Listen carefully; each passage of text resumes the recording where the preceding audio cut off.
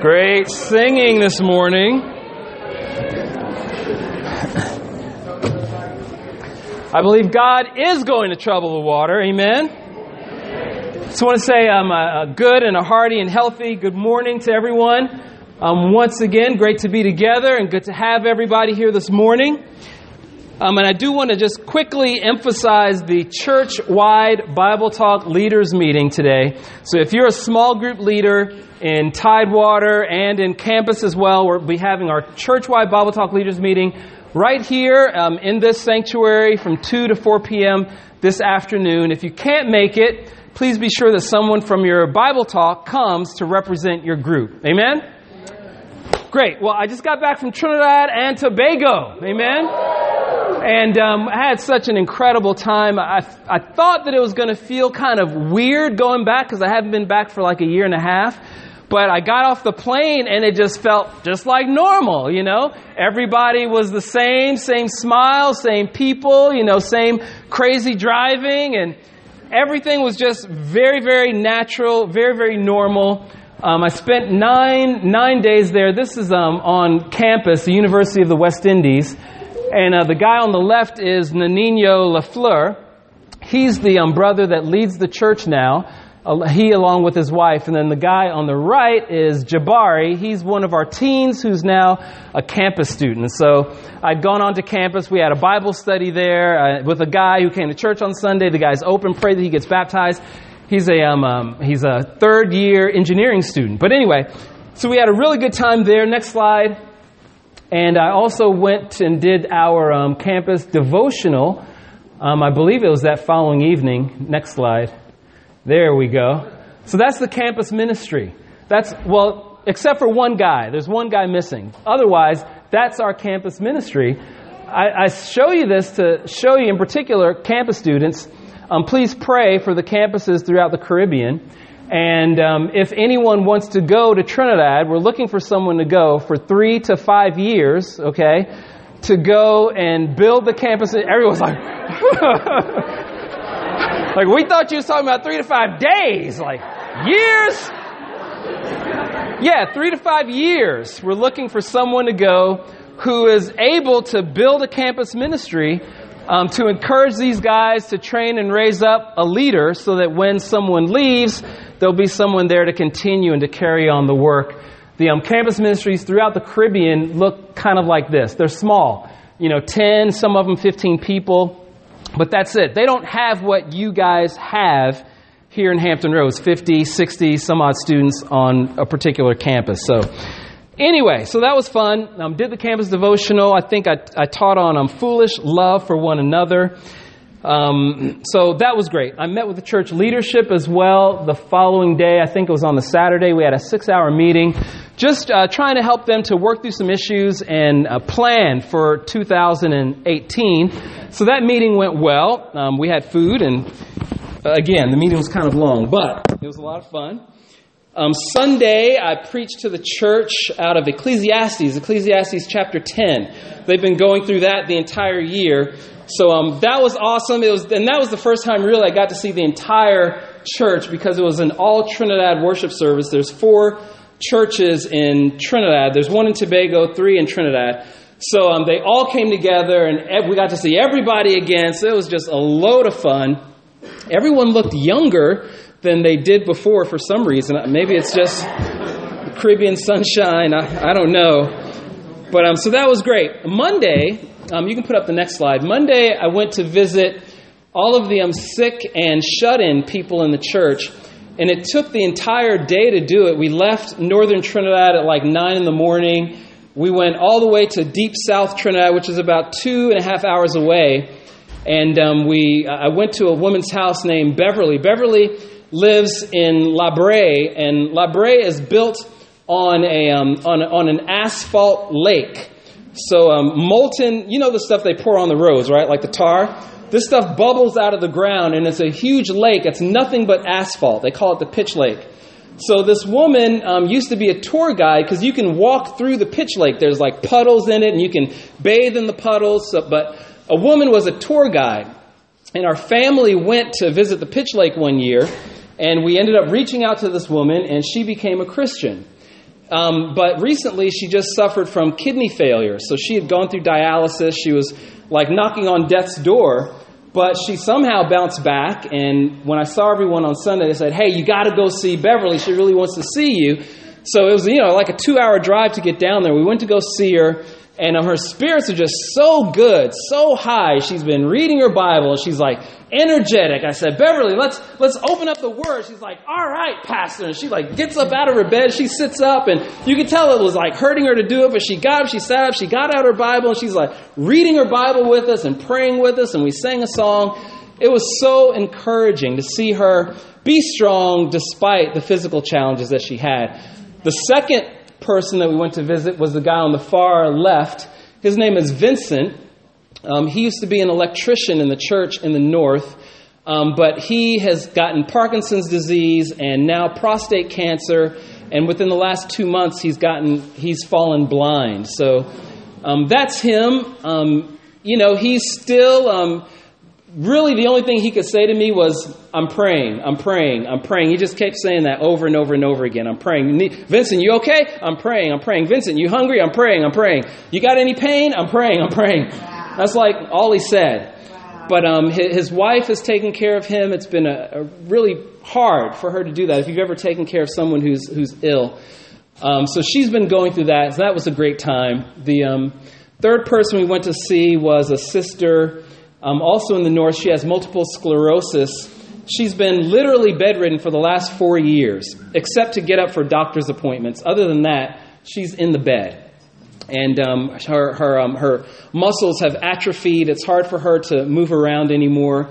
But she said that multiple sclerosis was the biggest blessing of her life because it's allowed her to get closer to God. It's allowed the church to get closer to her at the same time.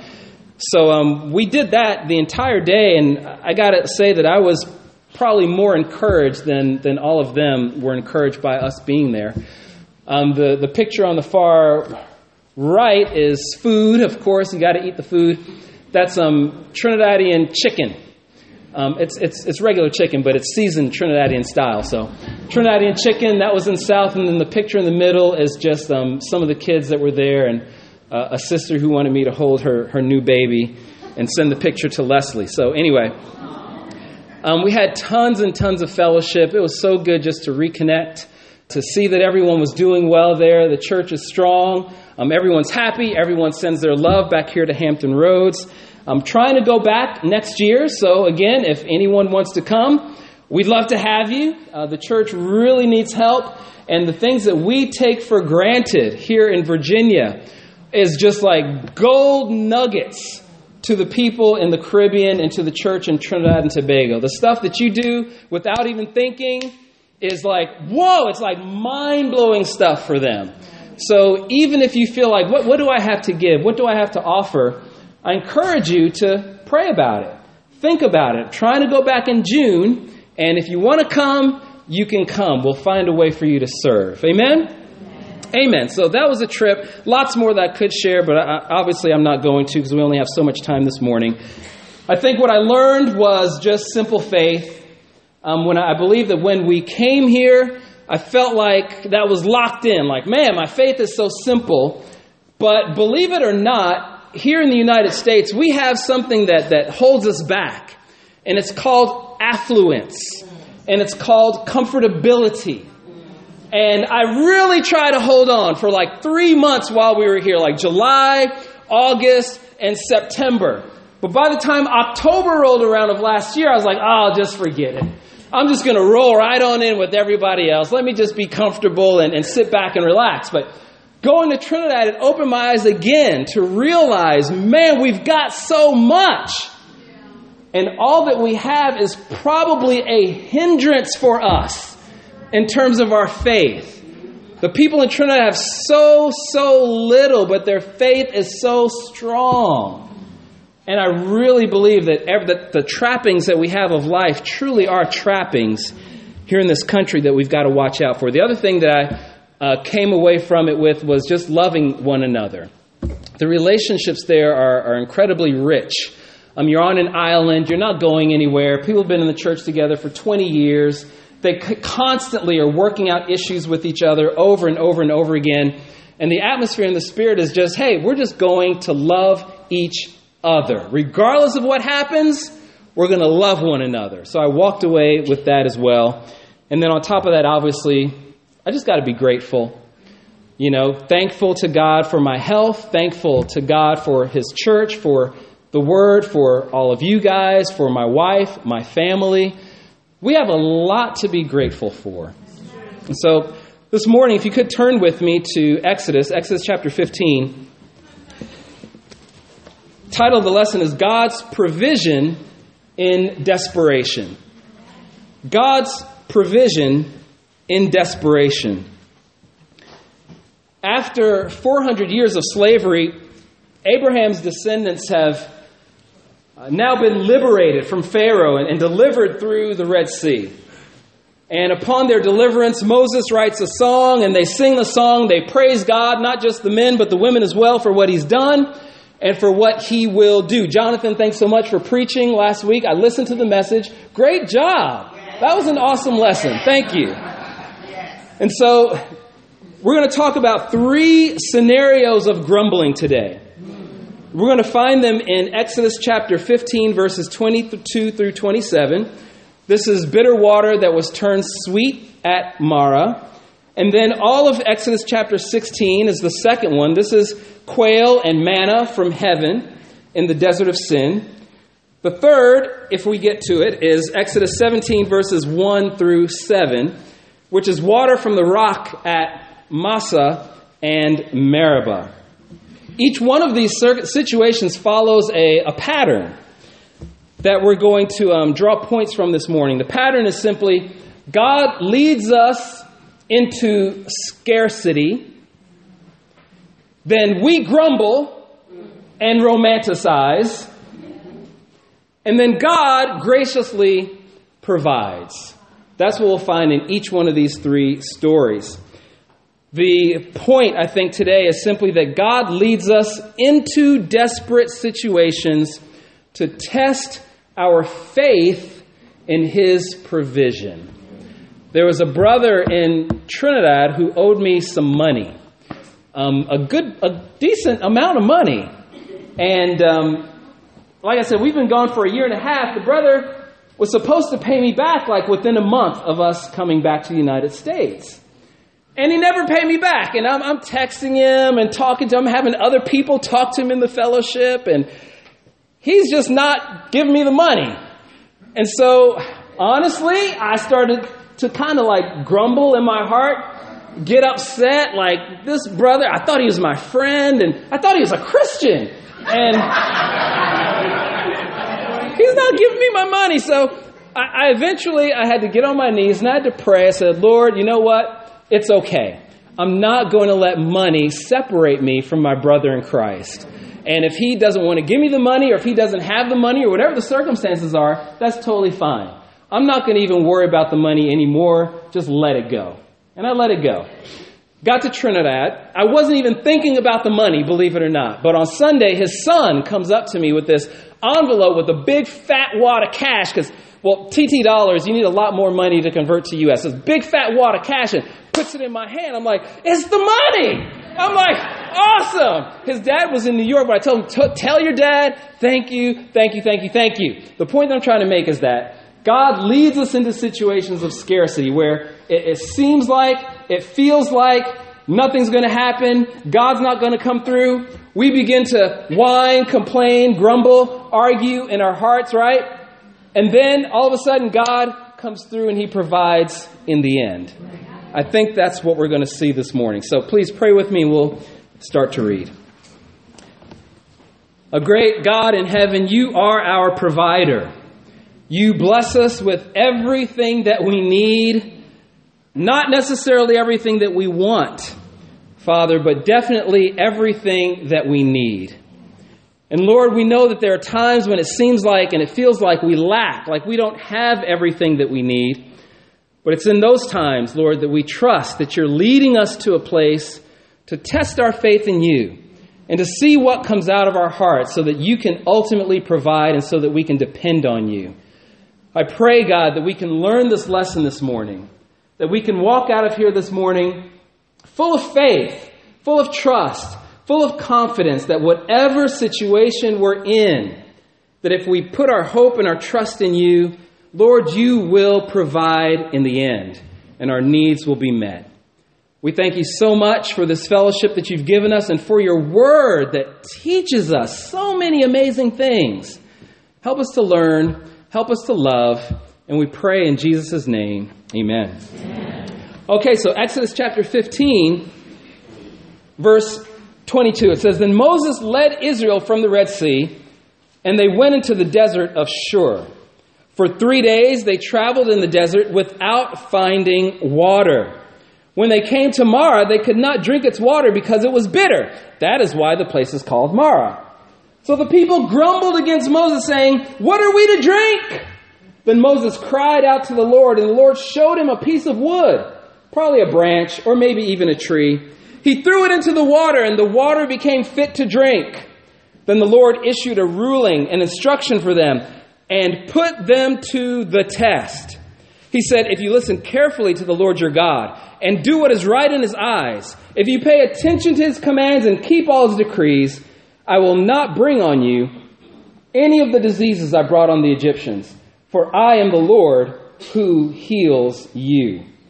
Then they came to Elim, where there were 12 springs and 70 palm trees, and they camped there near the water.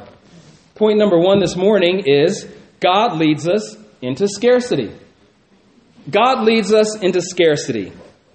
Like I said, each one of these 3 sections, it begins with a location. The first is here in Marah. The next is the desert of Sin. The third is Massa and Meribah. After that comes the problem. In this particular problem of scarcity, it's bitter water. The next one, there's no food. And then the third one, there's no water.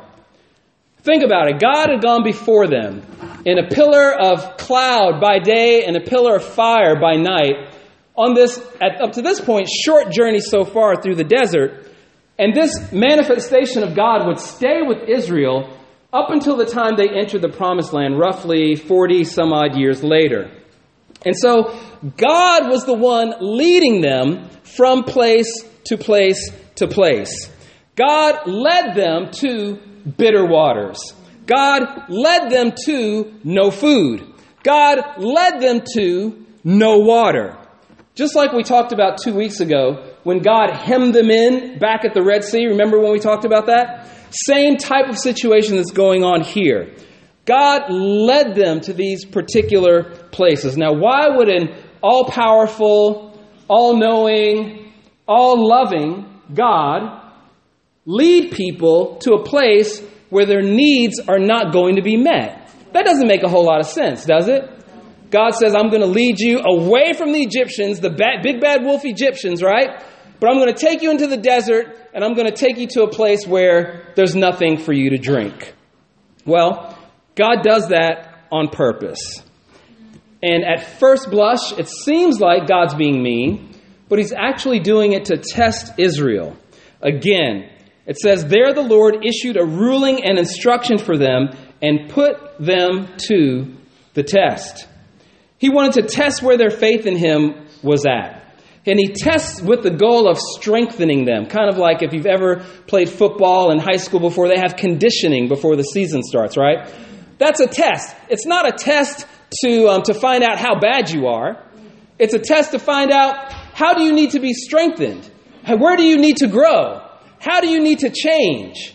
That's the same type of test that God is putting Israel through at this point. At this time, they had only been traveling for 3 days, and they were young. They were immature in this relationship with God and in their faith.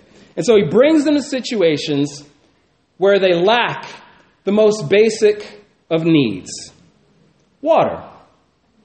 I know for me, there are times when I feel like God leads me into scarcity. And normally, it's sometime right around Friday or Saturday before I have to preach. I've got my passage, right? And I get my laptop out and I'm like, all right, time to write a sermon. But then there's like no words. I don't know what to put on the page. It's just completely blank. And I'm like, God, wait a minute. I mean, we've been doing this for I've been in the ministry 20 years now.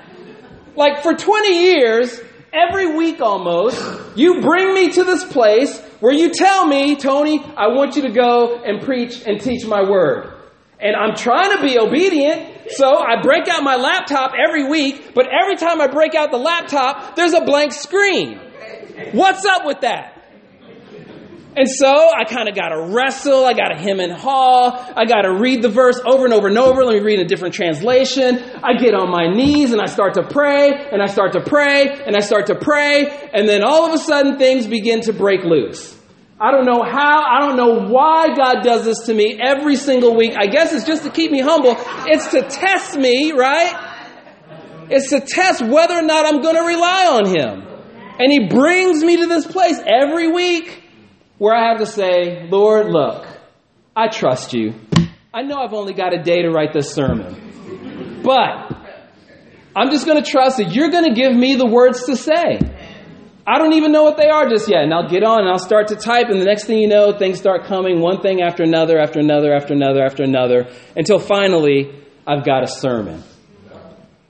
And so, do you find it cruel that God would lead His people to a place where their needs are not immediately met?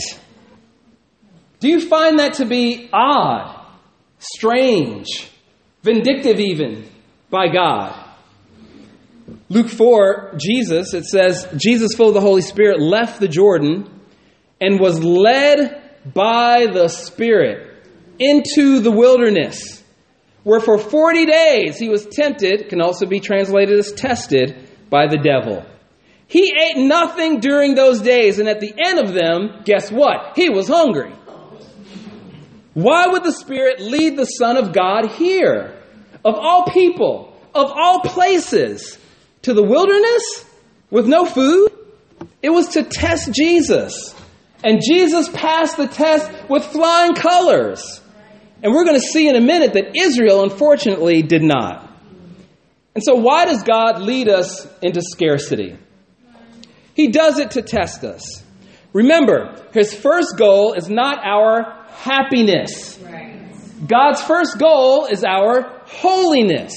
So I want you to turn to your neighbor right now, and I want you to tell your neighbor, neighbor, God's first goal is not my happiness. It's my holiness. Now keep looking at your neighbor, okay? And say, neighbor, God's first goal is not your happiness. It's your holiness. Amen. You didn't have to say the amen part. God led them to a place of scarcity. Personally, in your life, have you ever been led to a place like that before? A place where you feel like, I don't really have any other place to go, but the place that I'm in, that just doesn't seem to have any answers here. The basic things that I need don't seem to be provided here. That's God leading you to a place of scarcity, testing you. Maybe it's too much month and not enough money, right? Maybe it's a relationship that's supposed to be wholesome, supposed to be fulfilling. Maybe it's your marriage and you feel like my marriage is dry. God, you brought me into this relationship, but it's not moving the way that it's supposed to. Have you ever been there before? Those of you that are not married, I know you've never been there before. But maybe this would apply to everyone. Maybe you're just not growing spiritually. Like, okay, I know that I'm full with God's Holy Spirit now. I'm supposed to be being sanctified day by day. I'm supposed to be growing. God, you've brought me here, and I know that that's your purpose and your intention, but I just don't feel like I'm growing. I feel like I'm just kind of stale, like an old crusty piece of bread or a cracker or something. Have you ever felt that before? So I know that would apply to everyone, right? It's a test. It's a test. He wants to test our faith. Will we hold strong or will we waver? Will we give in and grumble, whine and complain, or will we stand strong and be faithful? This week I want us to, very simple, just simply be aware of God's tests in our lives. Look to recognize times this week where God brings you to a place of scarcity. And all I want us to do is think, this is one of those times. That's it. Just think, this is one of those times. God is testing me. Is that easy to do? Yeah, that's pretty. Someone said no. But that is pretty easy to do. I just want us to be aware of it. Amen? Point number 2. We grumble and romanticize. We grumble and romanticize. Exodus 16:1. The whole Israelite community set out from Elim. This is where the 12 springs and the 70 palm trees were, right? The whole Israelite community set out from Elim and came to the desert of Sin, which is between Elim and Sinai, on the 15th day of the second month after they'd come out of Egypt. In the desert, the whole community grumbled against Moses and Aaron. The Israelites said to them, "If only we had died by the Lord's hand in Egypt. There we sat around pots of meat and ate all the food we wanted. But you have brought us out into this desert to starve this entire assembly to death." Wow. They're now 30 days into the journey. And it doesn't say that there wasn't any food, but apparently there wasn't, because they start to grumble and complain. 2 quick characteristics of grumbling. 1, grumbling spreads. Grumbling spreads. It says the whole community grumbled. We're talking about 2 million people here. Now, I'm sure not all 2 million people were grumbling, but I'm sure at least 1 million of them were. At least like 1.5 million people were grumbling up to this point, right? Do you think that just all of a sudden on day 30, their watches went off and they say, "Hey, it's time for everybody to grumble now. Let's start complaining"? No. It started out with probably just 2 or 3 people. "Hey, man, I'm starting to get hungry." You getting hungry? Yeah, I'm starting to get hungry too. Where are we again? We're out here in the desert? Didn't Moses say we was going to be okay? But I'm hungry, man, and we ran out of food last week. What do you think about that? Man, I don't know. That's kind of crazy. The Lord, he says he's the Lord. Try to take us out of Egypt, but we don't have any food. That ain't right. That just ain't right, y'all.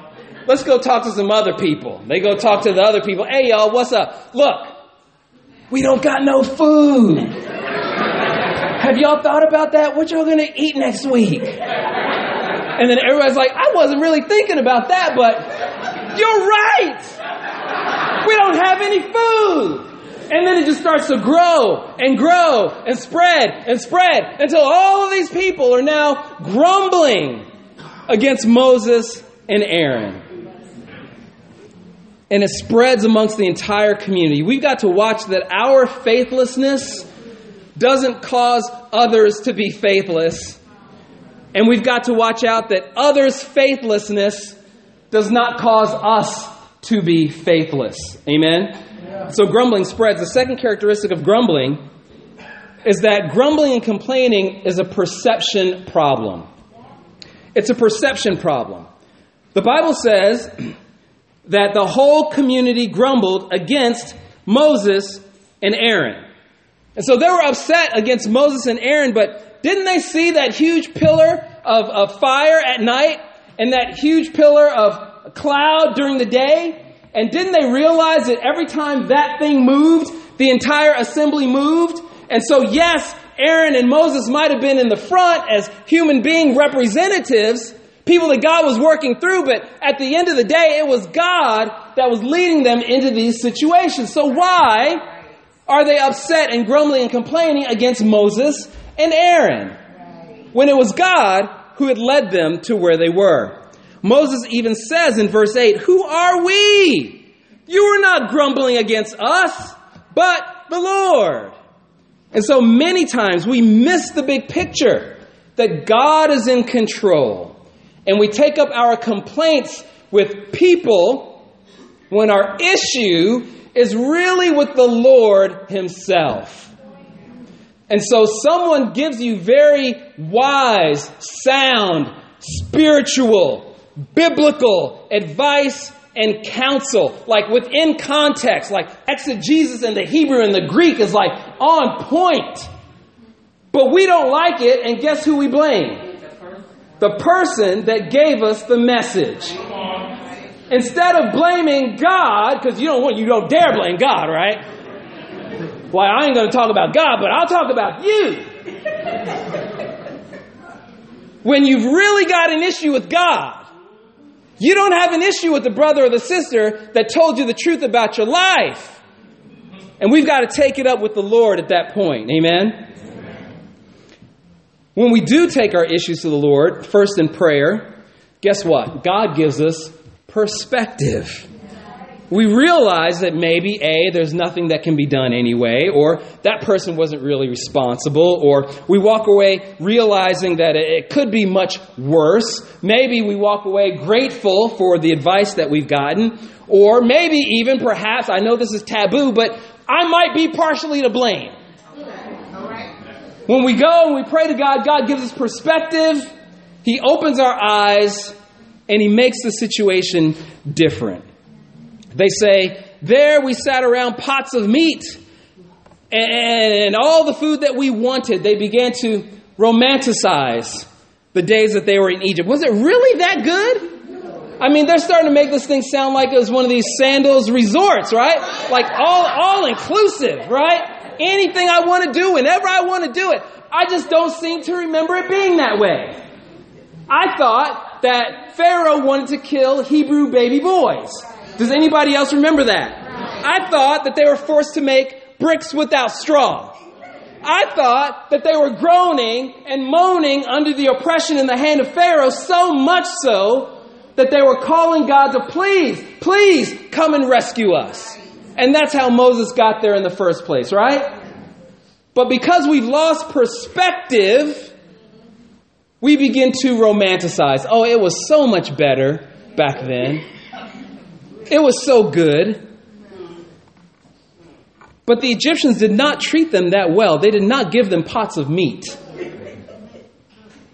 Israel was romanticizing their lives as slaves. Life was not that good in Egypt. And so we do this when we are experiencing pain or when we're discontent. Life was much better before I was in this church. I had so much more time. So many more closer friends. Not like these people who keep calling me out on my sin.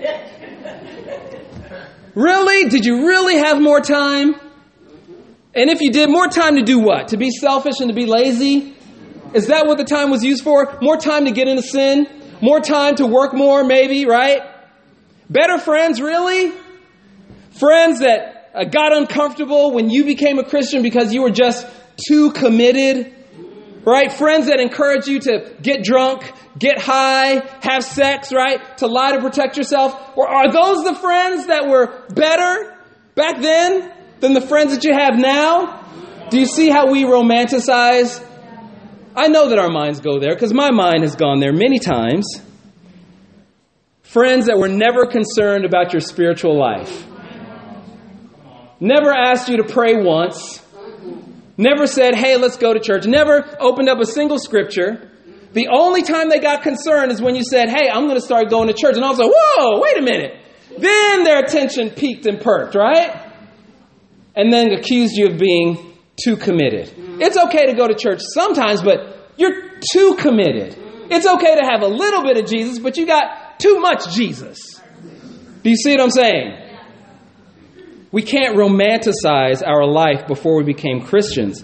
Wounds from a friend can be trusted, but an enemy multiplies kisses. Oh, if I was just a part of another Bible talk, if I was just a part of another region, if I was just a part of another church, If I had another discipleship partner, it's a perception problem. The grass isn't always greener on the other side. Are you with me?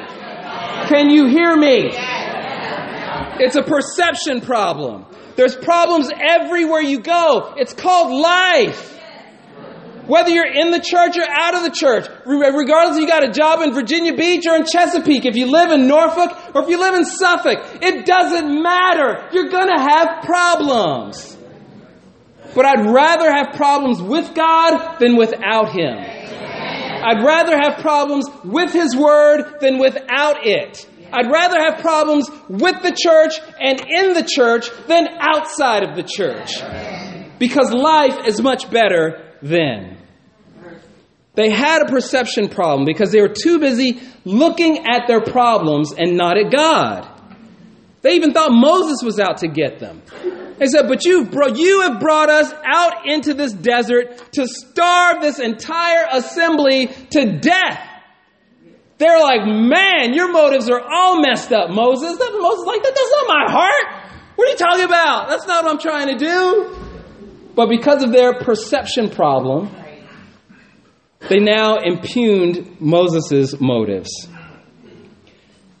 You know, grumbling and complaining is merely a symptom of our lack of trust in God, lack of faith in God, and lack of focus on God. And so when we're tempted to grumble, let's look to God. Let's look at God to get perspective. Amen? Lastly, God graciously provides. God graciously provides. Exodus 16:9. It says, Then Moses told Aaron, Say to the entire Israelite community, Come before the Lord, for He has heard your grumbling. While Aaron was speaking to the whole Israelite community, they looked toward the desert, and there was the glory of the Lord appearing in the cloud. The Lord said to Moses, I've heard the grumbling of the Israelites. Tell them, at twilight you will eat meat, and in the morning you will be filled with bread. Then you will know that I am the Lord your God. That evening, quail came and covered the camp. And in the morning, there was a layer of dew around the camp. When the dew was gone, thin flakes like frost on the ground appeared on the desert floor. When the Israelites saw it, they said to each other, What is it? For they did not know what it was. Moses said to them, It is the bread the Lord has given you to eat. This is what the Lord has commanded. Everyone is to gather as much as they need. Take an omer for each person you have in your tent. And so God graciously provides. And I say graciously because notice that there is no anger or rebuke on God's part. When you read each one of these three circumstances that happened, the bitter water turned sweet, the manna and the quail from heaven, and then the water from the rock. Israelite grumbles, they complain. God doesn't say, what's wrong with you guys? God doesn't get angry with them. God just simply provides. Right. He says, okay, here you go. Here's manna and here's quail. Here's water from a rock. The water was bitter. It's sweet now. Go ahead and drink it. Isn't that amazing? Yes. Now, Moses and Aaron, they were getting angry. If it were me, I know I would have been getting angry. But God did not get angry with them. There was grace when the water was turned sweet. There was generosity when God gave them manna and quail, and there was no correction when the water came from the rock. This manna was, like the Bible says, thin flakes that appeared in the morning, and as the day grew hotter, it would melt away. It had a high nutritional value. It had to, because they ate it for 40 years, right? And they survived on it. And it seems like it was fragile, because if you kept it for too long, worms and maggots would get into it and would eventually destroy it. God also gave them some regulations about the collection of the manna. He says, you're only supposed to gather what's required for that day. And then he says, basically, that each Israelite was required to gather their own manna for that day. And then on the sixth day, you were to gather twice as much as you would normally gather, because on the seventh day, there's not going to be any manna, and you can't gather any then. And when you do gather it, only take what you need, because if you take more than what you need, then it's going to go bad. It's going to rot. And so these provisions of sweet water, manna, and water from the rock taught Israel. They taught that God was powerful and that he could do the miraculous. Could you imagine 2 million people in the desert whining, moaning, groaning, complaining every step of the way, and God just miraculously providing water from rocks? I mean, who does that? Bread from heaven that's just on the ground. You just go and pick it up every morning. Quail that comes and flies in and you're able to roast it and cook it. Like, whoa, what an amazing God. It taught Israel that he was a gracious and loving God and that he could be relied on to provide for his people. And another reason for this manna test in particular, besides teaching them to follow instructions, was to teach them to rely upon him and depend upon him for their existence through a structure of a daily rhythm. They learned that man does not live by bread alone, but on every mouth that comes from the Lord. And that obedience to the word of God is our highest calling. Even if this means going without food, even if that means dying, obedience is more important. And they were dependent upon the bread, but they were even more dependent upon God's instructions about the bread. Because if they didn't rely on the instructions, then they wouldn't have the bread. Do you see what I'm saying? And so the instructions, the words from God's mouth, the obedience to those instructions were more important than them filling their own bellies. And so this came through a built-in structure and consistency that would have brought order to an otherwise chaotic life in the desert. They get up in the morning, not whenever they wanted to get up. I can't get up at 5 o'clock and go collect manna. I've got to do it when the sun comes up before it all melts away. So you got to get up. You got to work. You got to gather your bread. And I can't gather bread for you. I can't gather bread for you. I've got to gather bread for me. You've got to gather bread for you. That's the way it worked. Gather enough for 2 days on the day he tells you to. You can't do it on Monday. Oh, I want to gather enough bread for 2 days today on Monday because I feel like it. God says, no. You're going to do that when I tell you to. You're going to do that on Saturday. Or Friday, rather, because the Sabbath was on Saturday. And you can't gather far more than you need. Only gather enough for that day. And so through his gracious provision, he taught them to depend upon him. Luke 11, Jesus teaches his disciples to pray. And part of that prayer, Jesus says, give us today our what? Daily bread. Do you think that Jesus might have been thinking about this situation? Of course he was. He had to be referring to this. He's saying that his disciples need to learn to look daily to the Lord and depend daily on the Lord in the same way that Israel learned to depend on the Lord in the desert. Israel was being taught to live hand to mouth, physically. You've heard that term before, right? When you don't have a whole lot of money, like as soon as you get the money, you're spending it on a bill or on food. That means you're living hand to mouth. And so God was teaching them that they needed to live that way. And so God is our source of life. Obedience to God is more life-saving for a hungry man than the eating of bread. And he graciously provides. John 6, Jesus says that he is the bread from heaven. And he makes the comparison in the same way that the manna came from heaven. He says that he came from heaven. In the same way that the manna was to provide sustenance and nutrition for God's people, Jesus provides sustenance and nutrition for God's people. Jesus is the manna from above for this hungry world. Jesus is the bread for our souls in the same way that the manna was for the Israelites. And so we have to learn to live hand to mouth, spiritually, and to be dependent upon God daily. We have to get up and gather our bread for the day by reading or listening to the Word of God. And when I gather my bread, it can't be for you, unfortunately. I can't have my quiet time for you. I wish I could. I wish I could be super spiritual, be in the Bible the entire day, and that just covers everybody in the whole congregation, right? But I can't do that. My bread is for me. Your bread is for you. And guess what? If you don't gather any bread, guess what happens? You're going to starve. You don't eat. And so we've got to get out and gather our own bread. We've got to walk with Him every day. Talk with Him every day. Live for Him every day.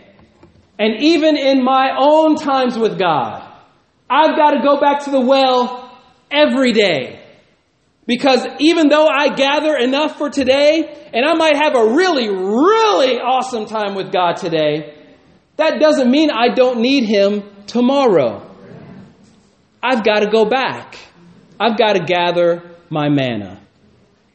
And so I say this to make an allusion to, I think everybody gets it, that we need to be walking with God. How do we do this? We pray, we read our Bible. We talk to Him, we express our hearts, our thoughts, our feelings. We lay everything bare before Him.